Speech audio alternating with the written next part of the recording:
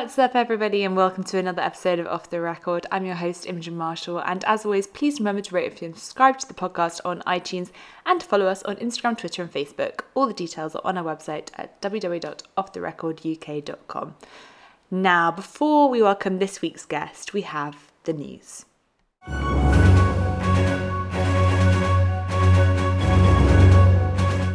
So this week's been one hell of a week of huge new releases, but also we've had some really exciting new tour announcements. So Keith Urban will be performing at 2 dates at the Hammersmith Apollo, one on Tuesday the 5th and at the Apollo in Manchester and in Glasgow and in Birmingham. So make sure to go and get your tickets if you haven't already. Also, we've had the announcement that Lauren Jenkins will be supporting Brett Eldredge on his tour of the UK in January. So that's really exciting news.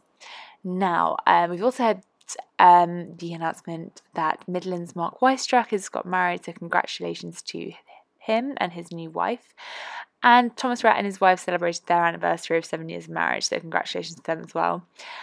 We also had the pleasure this week of seeing both Brad Paisley in London on Saturday. He was absolutely incredible. He did a performance that I'm not always been the biggest fan of Brad Paisley's, but he really did bring it. And obviously he also brought out both Keith Urban on the stage for his encore, which was absolutely insane, and Ward Thomas to perform Whiskey Lullaby, which is a really, really just special moment. It was absolutely lovely to see. My highlight actually though was his support slot, which was Chris Lane. Chris Lane, really, I think he'll be one that should return to the UK. He's got really he really has that thing, I don't know what it is, that appeals to a UK audience. He just is got an effortless charisma on stage.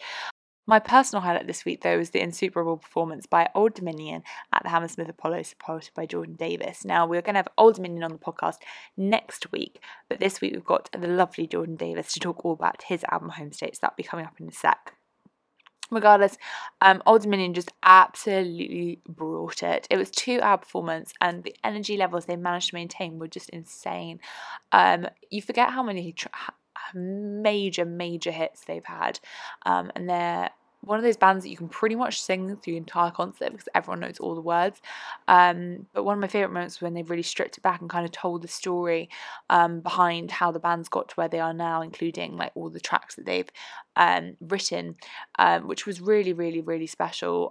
You forget again how many tracks they've written for other people, like Sangria by Blake Shelton, and it just was a very special, more intimate moment, and was quieter, and it really just they managed to do this thing which a lot of artists, it's difficult to do, of bringing just levels to a performance of high energy, keeping the same energy though and keeping it stripped back and lower, and it was just amazing. It was a really special performance. Now, in terms of releases this week, it's been a huge week of releases. So we had the new track by Lady Antebellum called Boots.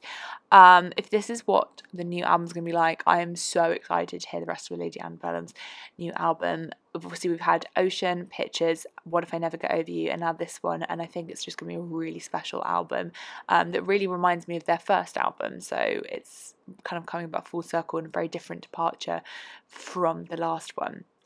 Now, one of my favourite new artists is Abby Anderson, and she also released a new track called Flowers the other day, and it's, again, just a really fun, upbeat song. Abby is one of those ones who you can't help but listen to her and smile.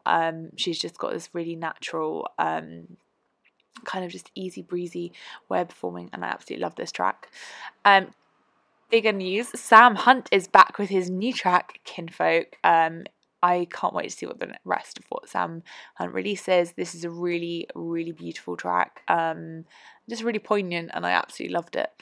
Miranda Lambert kind of brought back the really her country roots with her new track Tequila Does. This is actually probably my favourite of the new releases from her Wildcard album that's out soon.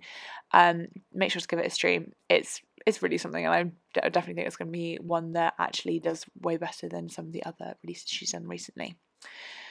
Another person who I think can do no wrong is Luke Combs, and his new track What You See Is What You Get is another just powerhouse in country. he just has this effortless way of performing and releasing music, and I absolutely love this one. And Devin Dawson also released another track, which is his more stripped back acoustic version of a song that he had written, but which was recorded by another artist. This one was Tyler Rich's The Difference, and it was just really interesting seeing the way kind of that it would have been performed when it was originally written. And this is really special, so definitely go and check that out along with the rest of that project. So that's been your news for this week.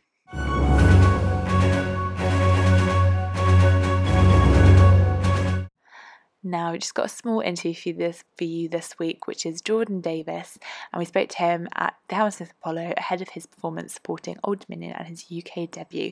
Hope you enjoyed this chat with Jordan, and please welcome him to the podcast. For about a week now. So like we're used to it. Jet lag complaints can carry on forever. Yeah. So the UK debut, how do you know what to expect from it, and like how do you feel about it? No, I'm excited.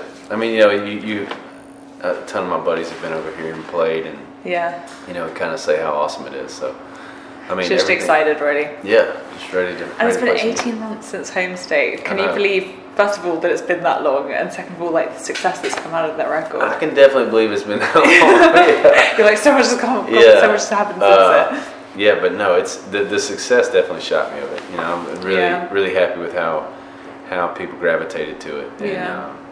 And it's been an amazing record. I definitely didn't think that it was going to get the love that it got, but happy that it did. That you can always be happy with so. Success. And what do you kind of want people to take away from the record and as the debut, in terms of like introducing yourself to the world?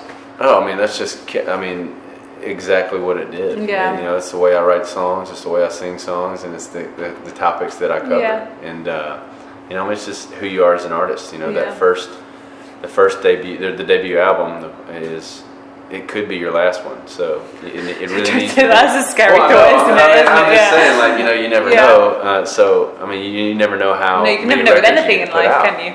So it better be 12 songs that you love and you want the world to hear. So that's exactly what Homestay was for me. So. Yeah, and growing up, you grew up in a very, very musical family. Yeah. There's so many different influences in your music. There's a bit of R&B, a bit of hip hop, a bit of this and that. So what kind of music, I guess, did you grow up listening to? Is it a hodgepodge of everything? Yeah, I mean, well, early on, my dad was a big fan of songwriters, kind of folk singers. So that was the first couple of years of just riding with him. Like, you had to listen to what Dad listened to. So he's got the monopoly of the car radio and all the rest of it. So he owns it. Yeah. And then being growing up in the downloading era, that was it's different times. It was just a time where you could pop in a CD that had everybody under the sun, and I think you're kind of seeing that now in today's music, in the kind of genre blurring. In that you're seeing a bunch of kids that grew up listening to a ton of different stuff. Yeah, it's funny how we still go for all these genre boundaries, and everyone sort of says this is country, this that. Yeah. But it's so like amalgamated these days, and it's hard to put any definition on anything. So I guess I know. Why was it very natural for you to go down this sort of more songwriting country sort of element? Was that just a natural thing that happened? I think so. I think it's just I always try to kind of say, I fell in love with songwriting first. Yeah. So. But you moved to Nashville initially as a songwriter. Yeah. I mean, I moved to town just to write songs. Yeah. So, this was something that kind of came along 3-4 years into town. Yeah. Where, and really all it was somebody being like, hey man, have you ever thought about being an artist? And it just never crossed my mind. It's not funny because now it's like, well, duh. Well, yeah, now I can't imagine not doing it. Yeah. But, was it a weird transition? Because obviously songwriting, when you're doing it for other people, must be a very different feeling than suddenly being like, right, these are my songs and this is what I'm going to be sort of playing and singing to the world. Well, I think that's kind of how it made it easier because, I kind of, whenever I was just trying to write songs, I was trying to write songs for either what some artist was looking for, or I was writing songs what I think some artists would want to sing about, and it was terrible. I hated it. Like, it wasn't stuff I wanted to write about. Like, and every day walking in, I was kind of like, man, I guess I got to do this again. Because It anytime kind of I gets to would the point try where you feel like less inspired and almost less. Yeah. Like, it becomes just more a job. really felt rather like a than job. thing. Yeah. And so, anytime I would try to kind of be like, well, man, why don't we do it this way, and kind of do and write it the way that I would want to write a song.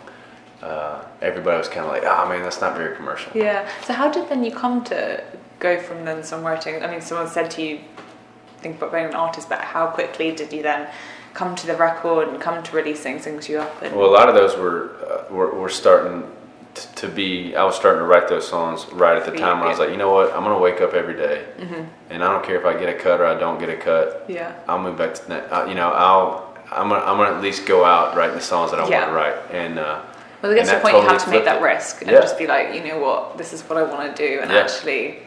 And to be honest with you, once I started doing that, it was pretty quick. Yeah. Of people being like, hey man, this is different. Like, this is cool.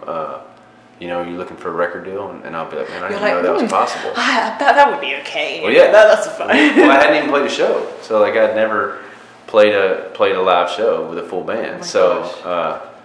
I kind of just jump started into like finding a band, booking a no-name venue in Alabama. Suddenly it all spirals, and then you're here at the Apollo playing Lord Millions. So, and leaving New Orleans, I think it's probably my favorite track on the album. Oh, thank last you. track. Kind of what was the inspiration behind that song, and can you, the story behind it? Yeah, I had that idea. I met my wife in New Orleans, and I remember leaving. Obviously there was a connection there. And so whenever we were leaving, I just thought that was it. Like I thought I was never going to see that girl again. I thought there was something special, and So I'm sitting on the plane, and that idea kind of popped into my head. About having somebody in a town that you kind of have to leave. You don't want to, but you have to leave because there's too much of her memory kind of everywhere. And so that's what sparked that. And I flew back on a Sunday, and I wrote that the Monday morning. The next Monday after that, I was writing with two buddies of mine. One of the guys I wrote Slow Dance in the parking lot with, and the other one is a Louisiana guy too. He's from Louisiana. So I threw that idea out, and I think the initial idea was called "Give Me Back New Orleans." Yeah. And we ended up switching to leaving New Orleans. But yeah. And I was kind of interested because reading about the Sings You Up story behind that track, it was kind of like this sort of abstract idea of your friend's wife and his fiance at the time. And do you find you get more inspired by like ideas or more by stories and kind of going through things, if that makes sense? Yeah. I mean, I think I can get it from anywhere. Yeah. Like, I'm a great storyteller. Like, as far as like, you can ask any of my friends. Like, I just tell stories better than they do. Well, I like the home state videos that you've been putting up. They're perfect. Hilarious. That Taco Bell story was just... And it's true, like, but like, I'll see somebody, like, I'm terrible about like seeing somebody on an airplane and like totally just like, making up a whole story about their lives making up what that person's doing, why he's going wherever he's going. So, I mean, it could be anything. It could be anybody walking in saying like, hey man, I got this idea, and that's all I have. Like the title of the song, that's it.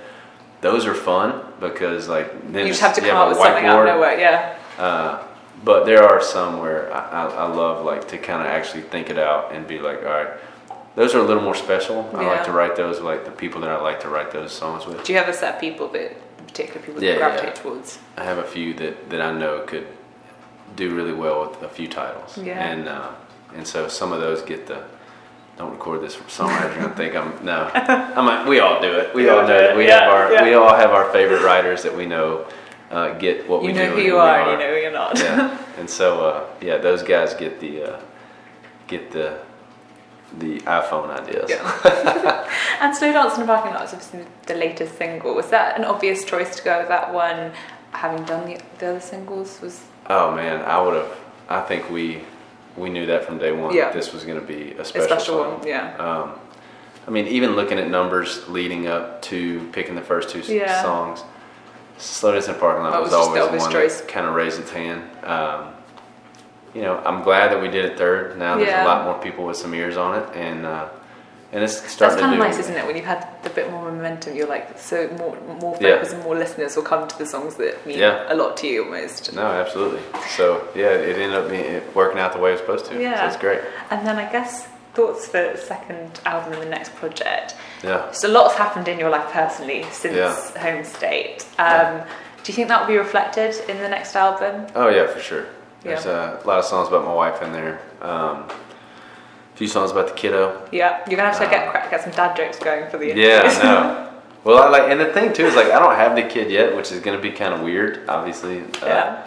But it'll be interesting almost beforehand. Before and like after. the kind of concept of the idea of what it will be like, and then afterwards writing songs kind of with that reality. I kind of have a few songs about how it's just kind of changed me and my wife's relationship. Yeah. You know, and how I view her. It's just you know, just I have stuff like that. Yeah. But yeah, I was kind of waiting to kind of get some hands on the. Almost with songwriting, it's kind of a way you can look back and be like, this is how I've changed and my perspective. It's kind of like a diary out to the world. No, absolutely. I mean, I think my favorite artists are like that. My favorite artists, you can kind of see them grow up through the records. And I'm trying to follow that same path. I'm just going to do my final questions to end. So, wine or whiskey? Oh, whiskey. Record you couldn't live without if you're stuck on a desert island? Oh, man. I'll say Southeastern from Jason Isbell, right? Just because that's what I listen to right now. Would you rather go up songwriting or performing? Oh, that's tough now. You're like, no, don't do it. That's hard. I don't know. I got 2 albums worth of music. I'll just perform those. Performance pretty fun. Yeah. Actually, that's the lovely part. Isn't it? You've written them, you're like, well, technically I'm not. So this is kind of like a... Yeah. I've written a lot. I'll just go back and pull up some old ones. And complete the sentence. So music is? Oh God, music is my life. Country music is? Country music is, man, it's powerful. And Jordan Davis is? Jordan Davis is Jordan Davis. That's weird, huh? Is that cheesy? Yeah, that's good. So thank you so much to Jordan Davis for that. And that will do for episode 89 of Off the Record. Make sure to tune in next week where we've got the amazing Old Dominion on the podcast to talk all about their UK tour and what to expect from their new album. Have a great week. Bye y'all.